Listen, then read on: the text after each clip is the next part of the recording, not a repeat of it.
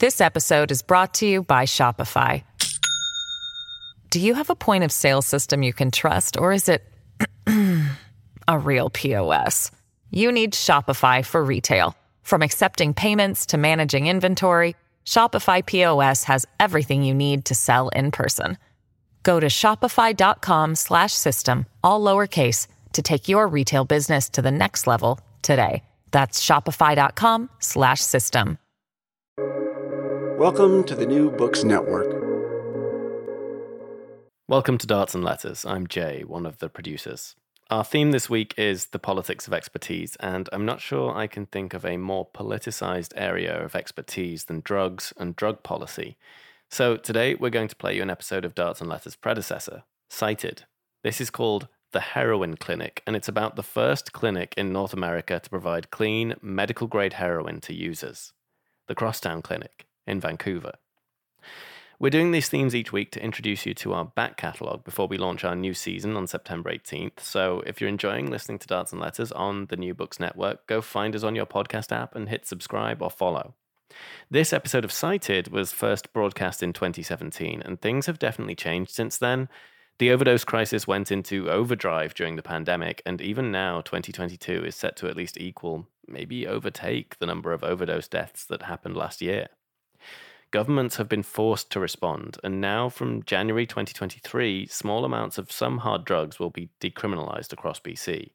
There are also now 3 more clinics providing injectable medical heroin in Vancouver. So the fight is still ongoing, but as long as drug policy is politicized and the cops get their say, then it will remain ongoing. It was after listening to law enforcement that the federal government forced BC to lower the limit of the hard drugs that will be able to be carried legally from 4.5 grams to 2.5. And that means this episode is still important. So here's the Heroin Clinic, with graphic descriptions of injection and overdose from the start.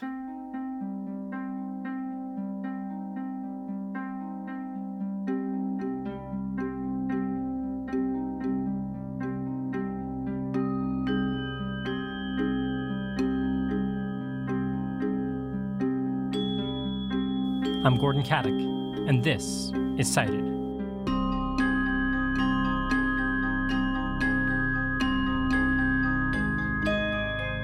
There are 2 public health crises happening right now. COVID-19, of course, but it's overshadowing another, one that's been raging for decades. I'm talking about the opioid epidemic. Since 1999, more than 750,000 Americans have died of drug overdose. 72,000 of those were last year. In British Columbia, where today's story is set, overdose deaths have even dwarfed COVID-19 deaths. COVID-19 is making the overdose crisis worse, because COVID is making users more likely to use alone. And with a toxic drug supply laced with fentanyl, that can be fatal.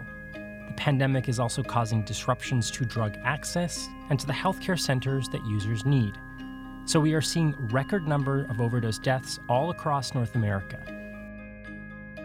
But if you're a longtime Cited listener, you know there is a solution.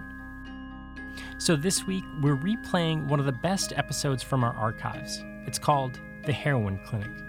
It was originally broadcast March 9th, 2017. It begins in Vancouver's downtown East Side neighborhood.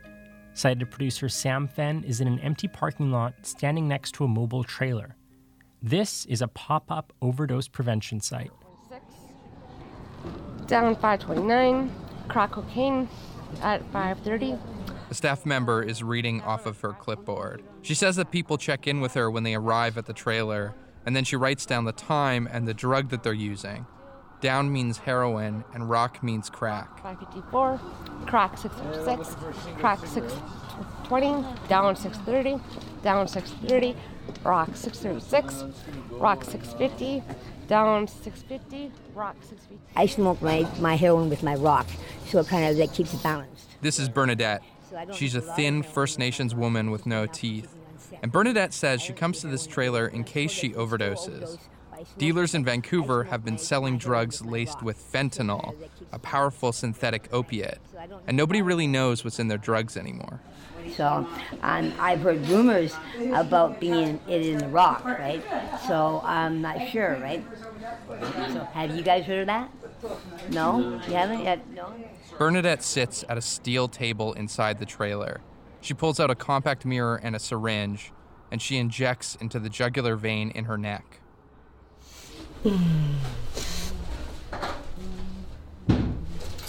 There you go. Sweet and simple. Okay. Now, okay, I know it's not fentanyl. I didn't know. Okay. Yeah, I'm high right now. Sorry. You're unfair there, okay? A middle-aged guy named Doyle sits on a fold-out chair. His head is hung low. A staff member named Dakota looks over at him. And then... You've got an overdose. Back. Doyle isn't breathing. He's turning blue. Careful, watch his head. Another staff member jams a needle full of a drug called Narcan into his leg, right through his jeans. Narcan can reverse an overdose. Oxygen's at 59. Okay, do you know how to hook? Get a proper seal? Yeah. You gotta take some deep breaths for me, buddy. You're having an overdose, okay? Mr. Cody, here, we got you. 65, 68. Big breaths, Doyle. Big breath. Keep breathing. Big breaths, Doyle. Come on, buddy. 68, 74, 76, 79, 80, 82, 84. Yeah, he's coming back up. Yeah, just keep breathing in nice and gentle, okay? Doyle starts moving around again. He says he's okay. He's breathing on his own now. Woo! Way to be, Doyle! Way to be, guys! And then life goes on at the site, just like it never happened.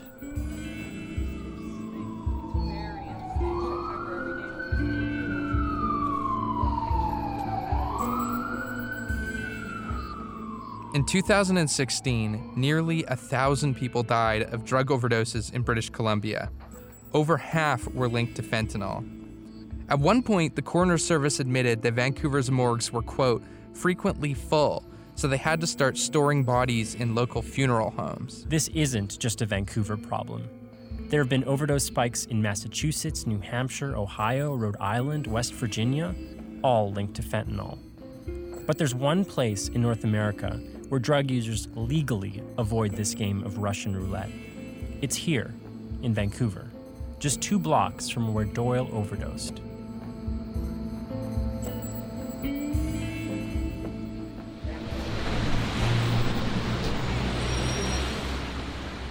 It's 10 o'clock in the morning.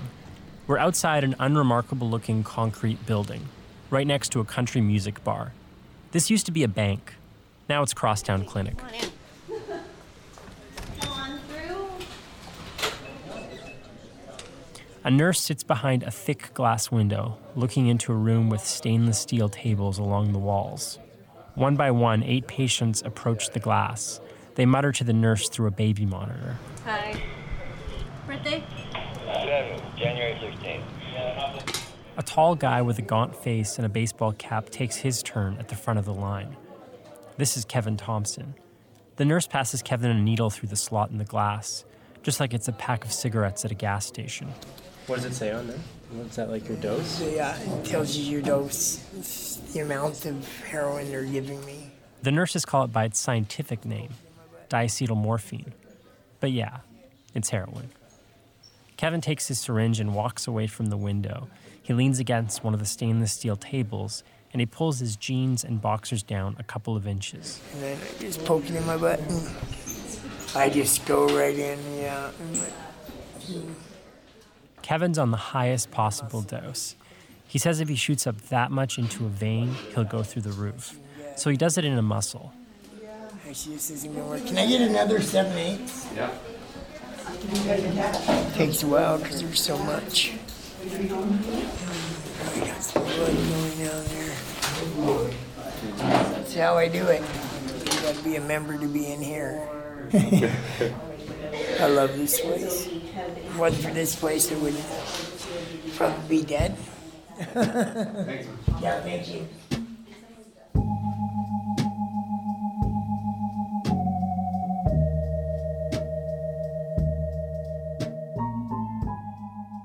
Kevin goes to Crosstown 3 times a day, every day. The heroin is produced by a small Swiss pharmaceutical company. It's prescribed by a doctor and administered by a nurse. It's paid for by the Canadian taxpayer. Kevin's part of a very select group, the only 91 people in all of North America who get prescription heroin.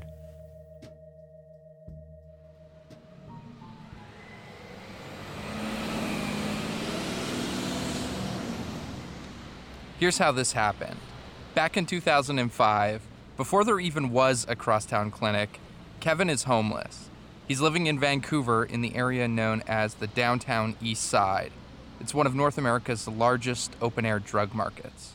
Ended up being homeless. You fall asleep on this street before. If you fell asleep, nodded off, you were done. Your pant pockets were cut out. That's how bad it is. Your shoes are off your feet, your jacket. I don't care if it's rain, wind, or snow. You were robbed. Kevin frequently wakes up dope sick. It feels like a horrible fever. His body aches, his muscles are tight, and the only way to make the pain stop is to go get more heroin. But to do that, Kevin needs money. So he steals things, and he has one simple philosophy. Don't be sneaky. Walk in the store and just take it, right? Because, the bigger the thing, the least obvious. I took in 2 TVs and 2 skill saws and put them on, stack them. And then an employee come running out the other door and open the door for me and take it, right? No one's going to expect somebody with the balls to do that. Really, yeah, they just assume they pay for it, right? And this is pretty much Kevin's life. Wake up dope sick, steal something, buy heroin, hide from the cops.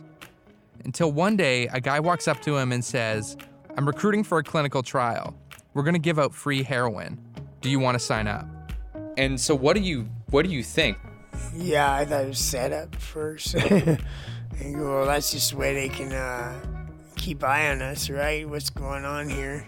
Trying to get us corralled or down into all of us in one little section and then just gonna arrest us all, or, you never know. It was called NIOMI, North American Opioid Medication Initiative. This is Martin Schechter. He's a professor with the School of Population and Public Health at the University of British Columbia. Martin says that since the late 1990s, he's wanted to know the answer to one question. What do you do with someone with heroin addiction or opioid addiction who has tried the therapies that we have available and they haven't been successful, those therapies? So, for example, methadone. Methadone is the standard treatment for heroin addiction, but it doesn't work for a lot of people. And when somebody has tried it twice, 3 times, 4 times, and they keep failing, what do you do? Should we try another attempt of methadone, which was the only thing we could offer, or should we try an alternative like heroin? At that time, so it's the early 2000s, late 90s. By the way, this is our producer, Alexander Kim. How crazy did the idea of giving heroin to people who are addicted to heroin sound? It was, yes, people very early were incredulous at the idea. What was the argument you would make to them?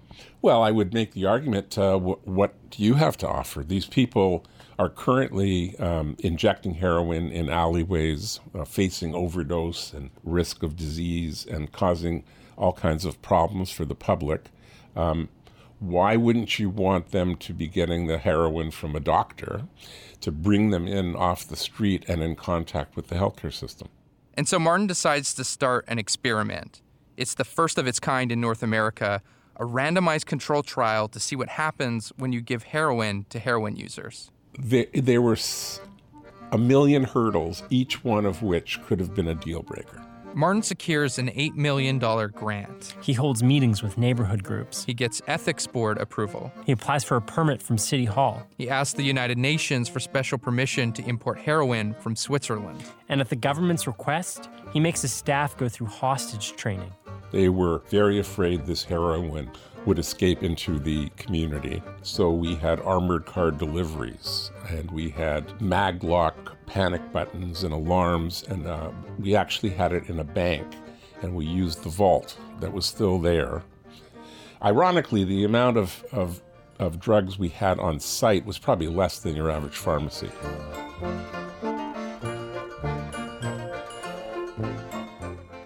So my name is Eugenia Oviedo Yuques. I was working in Spain in another clinical trial testing injectable pharmaceutical grade heroin, and I joined the team of Martin Schechter. Eugenia Oviedo Yuques is an associate professor in the School of Population and Public Health at the University of British Columbia. Treatment with injectables have a very small but very important role in the addiction treatment system. But this is a statement. This is a statement on how do you want to treat your most vulnerable individuals that are right now injecting in the street and putting their life at risk. Martin and Eugenia recruit 192 people from the downtown east side. These are people they call highly entrenched drug users. They've all used heroin for years, some for decades, and they've repeatedly failed conventional treatments. The 3-year Naomi trial begins at Crosstown Clinic in March of 2005. Each participant will be on the trial for 15 months, and they're split up into 2 groups, a methadone group and a heroin group.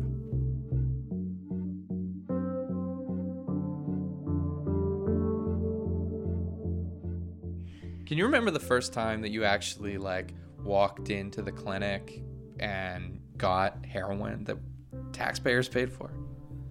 Yeah, it was great, because you're thinking, I can take any amount of heroin they're going to give me, I'm going to take it. They sit there and say, look, don't worry about the dope. We've got more than you can do. It's all pharmaceutically done, so there's no infections. You're in a sterile area. I don't have to go rob or steal, or boom, all I have to do is wake up in time. Kevin's life changes immediately. He doesn't have to hustle to get drugs anymore. So he has a lot of extra time, and he doesn't know what to do with it. Started going for walks, seeing stuff, realizing, hey, you know what, I live on the ocean a block away, and I hadn't even been down to the ocean, basically, and paid attention to it in the 20 years I've been here, 25 years. If you've been struggling every day to get your fix, up to 3 or 4 times a day, and all of a sudden you don't need to do that at all, that's a dramatic change. This is Scott McDonald, the lead doctor at Crosstown Clinic. He's the guy that actually writes the heroin prescriptions. And Dr. McDonald says he sees the participants improve really quickly.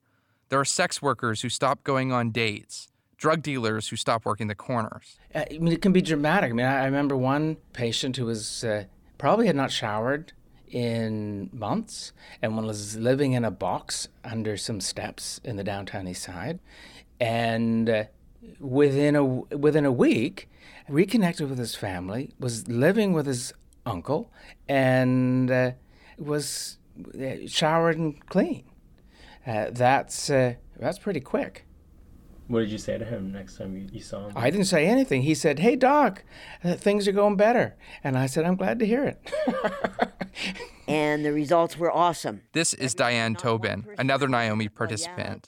Diane is also the leader of a drug user activist group. Their crime rate went down, their hospitalizations went down, their overdoses went down, and they were starting to think about a future.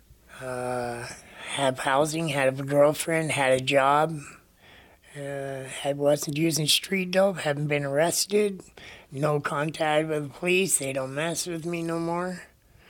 Yeah, it was great.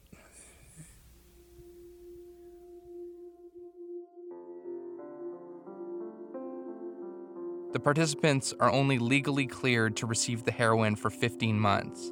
But the early results look good. And so Martin and Eugenia and all of the participants, they're hopeful. They think that this tiny study might become something much bigger, a fully funded prescription heroin program, something that drug users across the country can access. Well, that's what we all hope when we do research. You show that it's effective, you show that it's cost effective, and it's going to be considered to be implemented.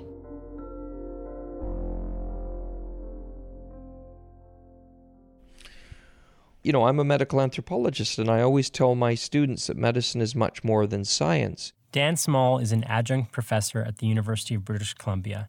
He's traveled throughout Europe to research other heroin trials, and he says that all the randomized control trials have shown good results.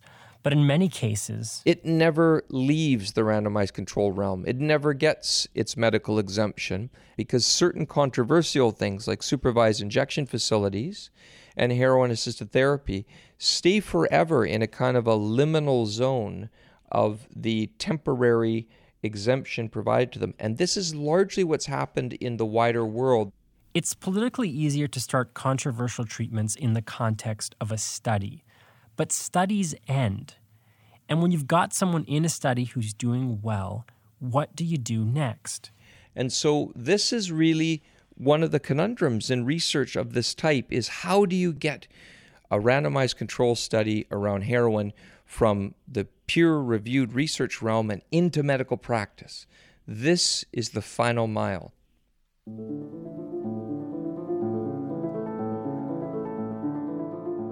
Dan decides to write a paper about the politics and the ethics of Naomi.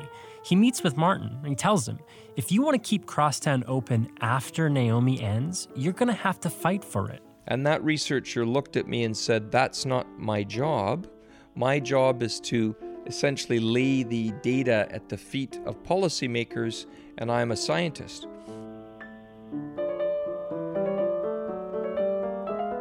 I was quite taken aback when I heard that from him, and I was disappointed. Now, I don't want to be hard on Martin Schechter because he was a first-rate researcher, but the idea, hypothetically, is that when the science speaks, then presumably the policymakers will listen, the skies will open, and they will allow this to be a medical project. But that's not what happens. Martin thought this was, this was a tea party and we were eating cucumber sandwiches with the crust cut off. But it wasn't. It was an all-out metaphoric ballroom brawl.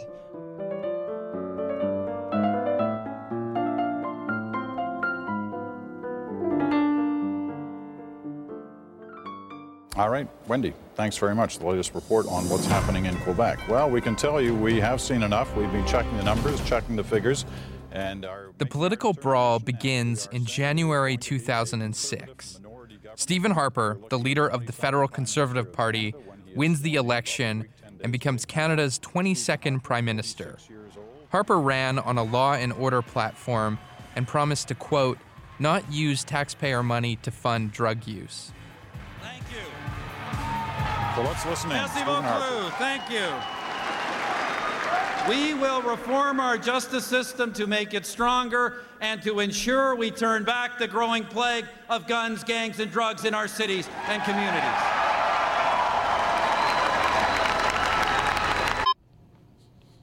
We did as much as I think we could have to convince decision makers that the clinic should continue. Martin and his team take meetings with the local health authority. They send letters to the government. They defend their work in the press, and they apply for compassionate access to heroin. All of these attempts fall flat. The participants will have to transition to methadone, a treatment that they've all failed multiple times.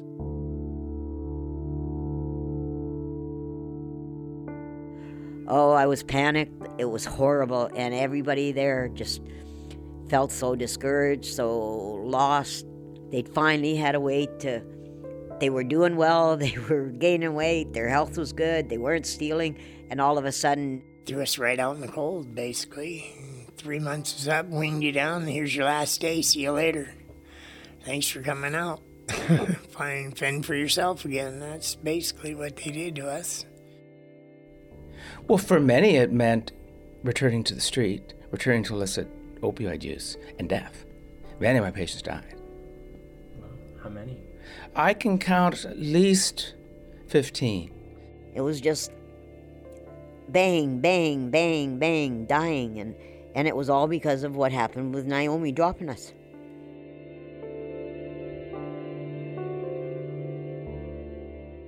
We can't confirm exactly how many Naomi participants died. No one really knows. The researchers simply lost track of a number of them after the study, but they say they have no reason to doubt Scott McDonald's number.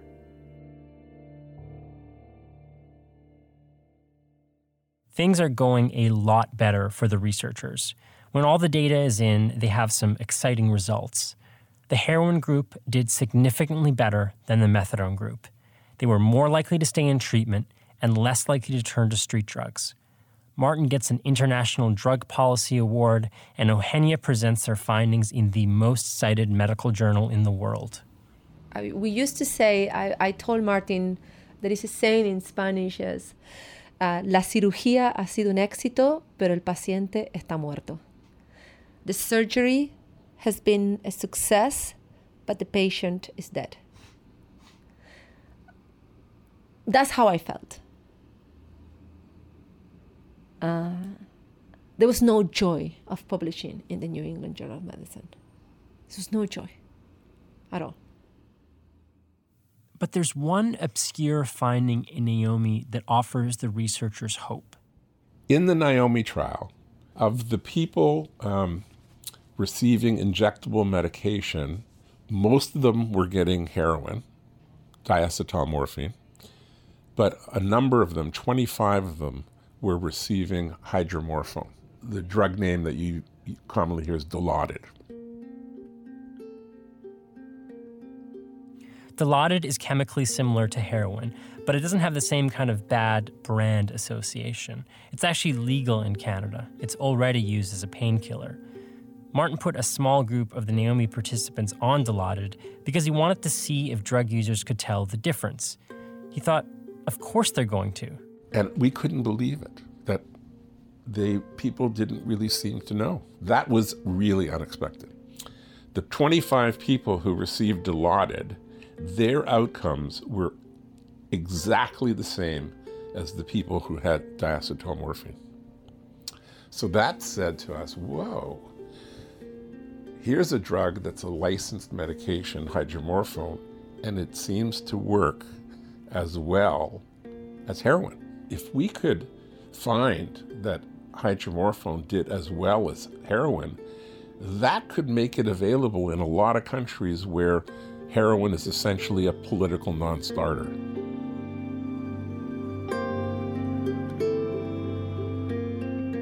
And that's when I designed Salome. And Salome came just because, we don't have the pharmaceutical grade heroin because everybody's closing our doors. So what options can we offer? The policymakers that are committed to make this happen need the evidence. As faster I can get the evidence out, this can roll into a treatment. If I am still... Do you feel a sense of urgency to get it done quickly? Oh, no fucking shit. So one day, in the summer of 2011, Eugenia meets up with drug users at Vandu. She wants to tell them about her new idea to compare heroin and hydromorphone. But she knows that many of the people in the community are still mad about how Naomi ended. I was expecting 6 people, and there were 60, 80 people using drugs that came. And then someone asks the million-dollar question. What's going to happen to the participants of this new study when the trial is over? To tell you the truth, guys, I don't know. I will work very hard with everybody for this to continue. But I am not in a position to make any guarantees. And I said this to them. I had 2 options in front of me. Either do the study knowing that at 6 months I need to tell you to go back to the street, or not doing the study. And I decided to do the study this way. I have no idea right now if that is the right decision. Picture the room. It's full of people who have used heroin for decades. People who've had to sell their bodies to get their fix. People who have lost their families. And people who have seen their friends die on the street. Eugenia has to tell them, I'd love to help all of you, but most of you aren't going to make it into my trial. When I tell them that I can only include a short number of people because this is super expensive, I want the minimum number that I need to have power for my calculations, not because I have a demonic agenda, it's because we don't have money and we need to get it done and get results as soon as possible. And they are tremendously supportive. Instead of being pissed off at me, they were, no, don't worry, we will support you. You are doing the right thing. I was kind of like amazed of how generous they are. So generous. This episode is brought to you by Shopify. Do you have a point of sale system you can trust, or is it a real POS? You need Shopify for retail. From accepting payments to managing inventory, Shopify POS has everything you need to sell in person. Go to shopify.com/system, all lowercase, to take your retail business to the next level today. That's shopify.com/system. A few months later, Eugenia begins recruiting for Salome. Many of the old Naomi patients join. Kevin signs up, but Diane is still bitter, so she hesitates. Because I didn't know if the same thing would happen as Naomi. I wasn't positive that it wasn't going to go the same routine, so I was kind of leery. The researchers open a phone line. On the very last day of recruitment, Diane is with a drug user who's on the phone with the Salome researchers. As he's about to set the phone down, Diane says, wait. And I said, don't hang up. I want to talk. And I said I'd be on the study, and the next thing I know, they were telling me I was the first one on the study. What made you decide that, you know what, I am going to go on it? I don't know. It was just a spur of the moment. I'm going to try it again.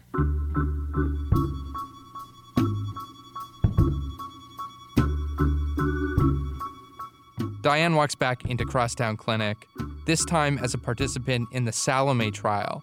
Salome is run by a new health authority, Providence Healthcare, and it has an entirely new nursing staff. I walked into the injection room, and about 8 nurses and students and whoever they were that were working there came, and they were right in front of my face, just hanging over my head to watch me do it. It was kind of funny because all of us nurses were, interested in really watching her inject. This is Julie Foreman. She is Salome's head nurse. We hadn't actually ever watched somebody inject drugs before, I don't think, for most of us. And luckily she was a good sport about it. I told them to back off, get away, you can't do that. It was always a private thing for me, so when there were 8 people watching me do it, I said, I can't do it. Go away. And then we were all waiting for something to happen. Nothing really happened. She didn't really change. She was this cheery woman, alert and vibrant when she walked in, and she was alert and vibrant when she left. And we were like, oh, okay. Diane stands up and walks away from the table. The nurses are excited that Salome is underway, so they start clapping. Do you remember how you felt when everybody started clapping? Nothing. It was their time to clap. It had nothing to do with me. Diane and a number of the drug users are worried. They don't want Salome to end just like Naomi did.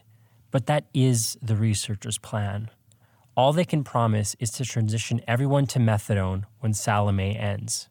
In our system of law, you can't just sue the government to say, give us a medical treatment. There's not that basis to do it, unfortunately. This is Scott Bernstein. He's a lawyer with Pivot. That's a social justice law firm that represents homeless people, drug users, and sex workers in the downtown East Side. The Naomi patients take Scott on as their attorney, and they ask him to make sure that after Salome, they don't lose their heroin again. Scott sends a forceful letter to Providence Healthcare. So this is June 14, 2012. The memo line says, regarding the legal and ethical issues of human opiate trials. And so then I'm writing, can you imagine UBC, Providence Healthcare, and Vancouver Coastal Health and the researchers randomizing patients who had failed available therapies for breast cancer to 2 experimental treatments that would be halted after 1 year, even if proven effective? Scott bases the letter on an international agreement. Something called the Helsinki Declaration. They're not allowed. It's not allowed to take the medicine away. If a study drug works for a person, the government can't take it away from them. The Helsinki Declaration is basically the Magna Carta of medical research ethics. It says that if researchers can't continue an effective treatment after the trial has ended, they need to provide another appropriate treatment option. But Scott says that methadone isn't appropriate. Providence responds to Scott's letter, and they say legally the best we can do is methadone. So the participants think if they do that, maybe we should sue them. We'd all failed on methadone, and that's the only option we had. To sum it up, like, what the hell is going? What are we doing? What are we doing here, folks? Like, how is this being remedied? I was happy to have that pressure and those ideas from the community. Dr. McDonald has an idea, but it's a long shot. It's something the researchers originally tried with Naomi. We started applying to Health Canada through the SAP, the Special Access Program for compassionate access to diacetylmorphine. The Special Access Program allows doctors to prescribe unlicensed drugs to patients with life-threatening conditions. McDonald begins writing up just over 20 requests. They're thick files, over 150 pages, and he faxes them all over to Health Canada. They include the Naomi study results, the Swiss studies, and a detailed description of the patients.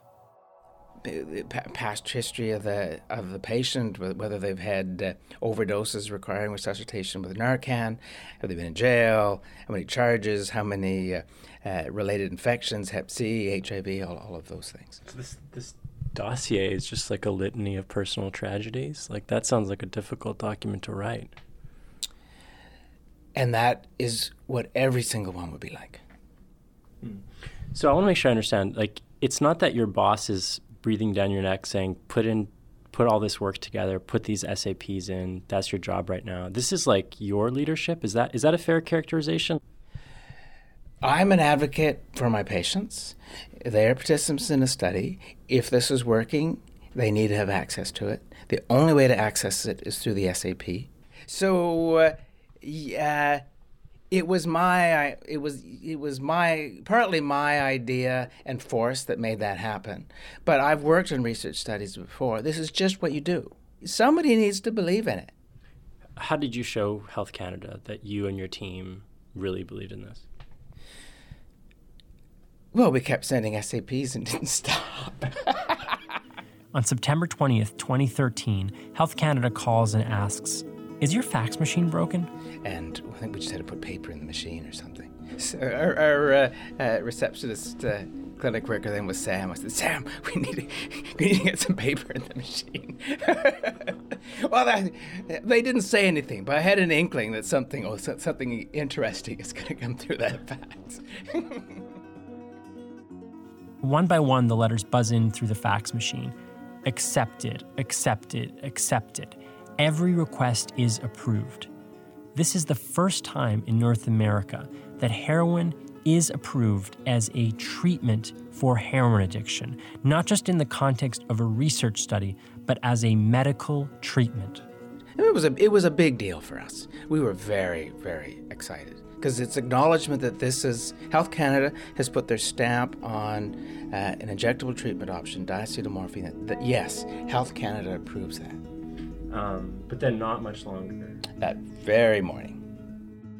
We are here today to begin what I think is a much-needed conversation about the need to focus on the treatment and recovery of those who are addicted to drugs. This is Rona Ambrose, Canada's Minister of Health. The same day the special requests are approved, Rona writes a statement to announce she is reversing the decision made by Health Canada, her own department. The Prime Minister and I do not believe we are serving the best interests of those addicted to drugs and those who need our help the most by giving them the very drugs they are addicted to. The answer, of course, is not to treat heroin addiction with heroin. That's, I hope, obvious to all of you. So today I am announcing that our government has taken action to close this loophole that we found in the Special Access Program. We reached out to Rona Ambrose for an interview, but she declined our requests. I really don't understand why they didn't. Just government procedure or whatever. I don't know. There's stupidity. That's what it was, stupidity. This is honestly stigma. Pure and simple. There are very few treatments in the addiction field that have provided evidence like the Salome study has done. Eugenia says conservatives like Ronna Ambrose and Stephen Harper, they like to say we shouldn't give people drugs. We should get them to stop taking drugs.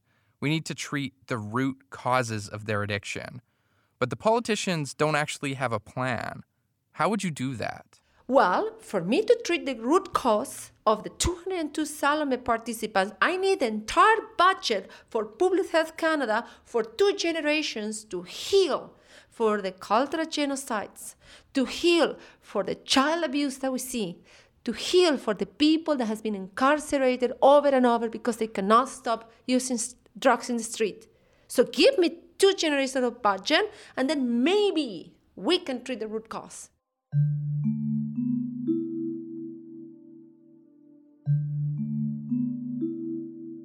Dr. Scott McDonald, Scott Bernstein, and a number of the drug users hold a press conference. They're going to sue the federal government to reverse Ambrose's decision. Dr. McDonald speaks to the pool of reporters. I need this tool in the addiction toolkit to help the people with this severe, life-threatening illness. As a human being, as a Canadian, as a doctor, I want to be able to offer this treatment to the people who need it. It is effective, it is safe, and it works. You're fighting the federal government in a very, very public battle. And you're at the center of it at that press conference. You're right center stage talking about your patients. You're crying about this. Like, how did you feel about being there?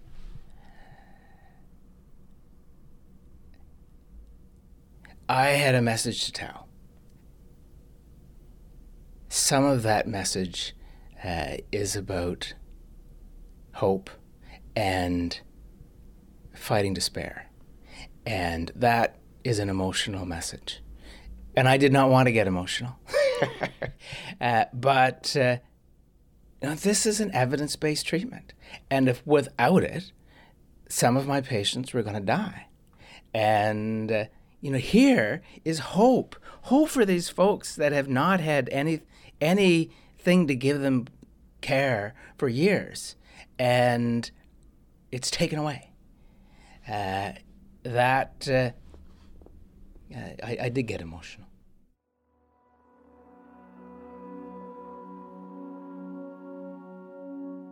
The drug users, the doctors, and the researchers are all gearing up for a big constitutional case. But it never happens. In 2016, Justin Trudeau replaces Stephen Harper as Prime Minister, and Trudeau's government quietly reverses Ambrose's decision. This leaves Crosstown Clinic exactly where it is today. McDonald reapplies for exemptions for each of his 91 heroin patients every 6 months. But the doctors, researchers, and drug users, they all wanted something bigger. They want a formal program with heroin clinics like Crosstown all over Canada. And even though Salome found hydromorphone is effective too, that hasn't happened either. In fact, very few politicians are pushing for expanding injectable treatment of any kind. Sometimes I feel right now, I am really at the verge of, I have been at the verge of losing my marbles many times. But at this time, we are the closest we have ever been of expanding treatment with injectables. I am so scared that somebody in a table that I don't sit is going to just review a piece of paper that somebody's just going to come and wipe it.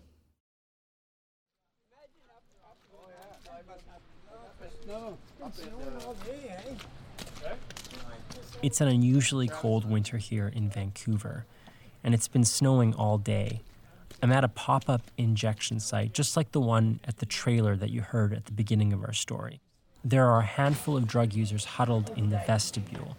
They're here to warm up, and they're here to shoot up.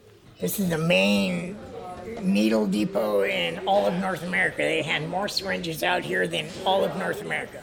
Kevin works here full-time now. His job today is to check people in as they show up at the site. Okay, just wait until he has the booth cleaned, Trev. How much do you usually do? Hey? Yeah, a quarter of that purple stuff will drop you. Thank you, Jocelyn. Kevin sees 2 or 3 overdoses pretty much every shift, sometimes more. And then on his lunch break, he walks 6 blocks over to Crosstown Clinic, where he takes his shot of clean prescription heroin. These are friends that I've been with for years, and they're still playing the roulette game that I'm not. And, I'm the one that's saving them. And How do you deal with that, knowing that you kind of lucked out and you don't have to be a part of all of that, but then all your friends do? It disgusts me, really. And I've lost more friends now in this year, in this crisis that's happened, than I have in the whole 25 years I've been down here. Could you do this job if you weren't in the Crosstown Clinic right now? Well, of course not, no. I'd be back probably on the street. Or actually, the bottom line is I'd probably be dead because the fentanyl was... I'd have been one of those statistics, guarantee you that. Wouldn't be doing this interview, that's for sure. Okay, your table's ready, my friend. You got it, buddy.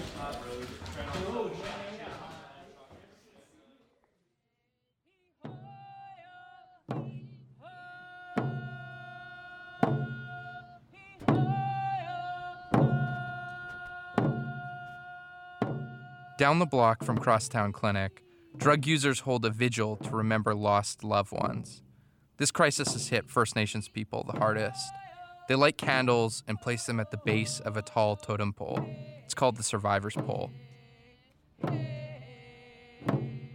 In April, officials in British Columbia declared the overdose crisis a public health emergency. Over 1,000 people have died since the start of 2016. And the crisis is showing no signs of slowing down.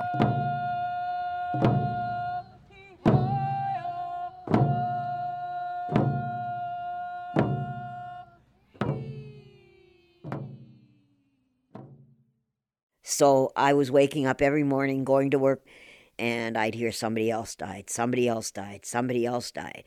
And you didn't have time to grieve. I would have been at a memorial every day. I got tired of it, and I told Doc I'm going home, where I don't have to hear ambulances all day.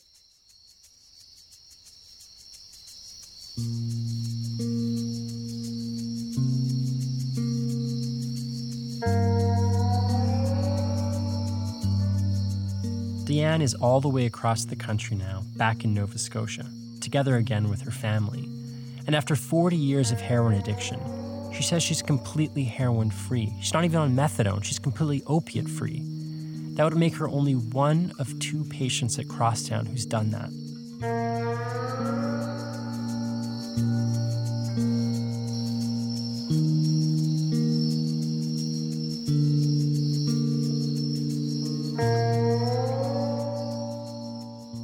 This month, Crosstown Clinic is doing some renovations. They're knocking down a wall and expanding the pharmacy. This will let them squeeze in 30 more patients, maybe more. It won't be hard to fill those spots. Dr. McDonald says just about every day, a drug user will wander up and knock on the clinic's window, looking to get in. But for now, Crosstown is still an exclusive club.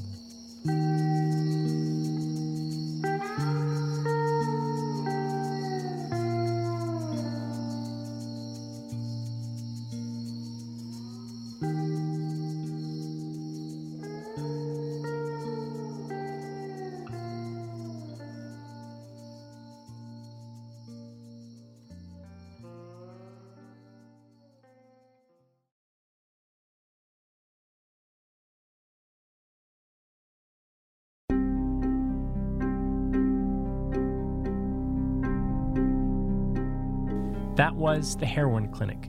It originally broadcast March 9th, 2017. The Heroin Clinic was produced by Gordon Caddick, Sam Fenn, Alex Kim, and Travis Lupick, with editing from Nancy Mullane. It was made in partnership with the Vancouver newspaper, The Georgia Straight, and the podcast, The Life of the Law.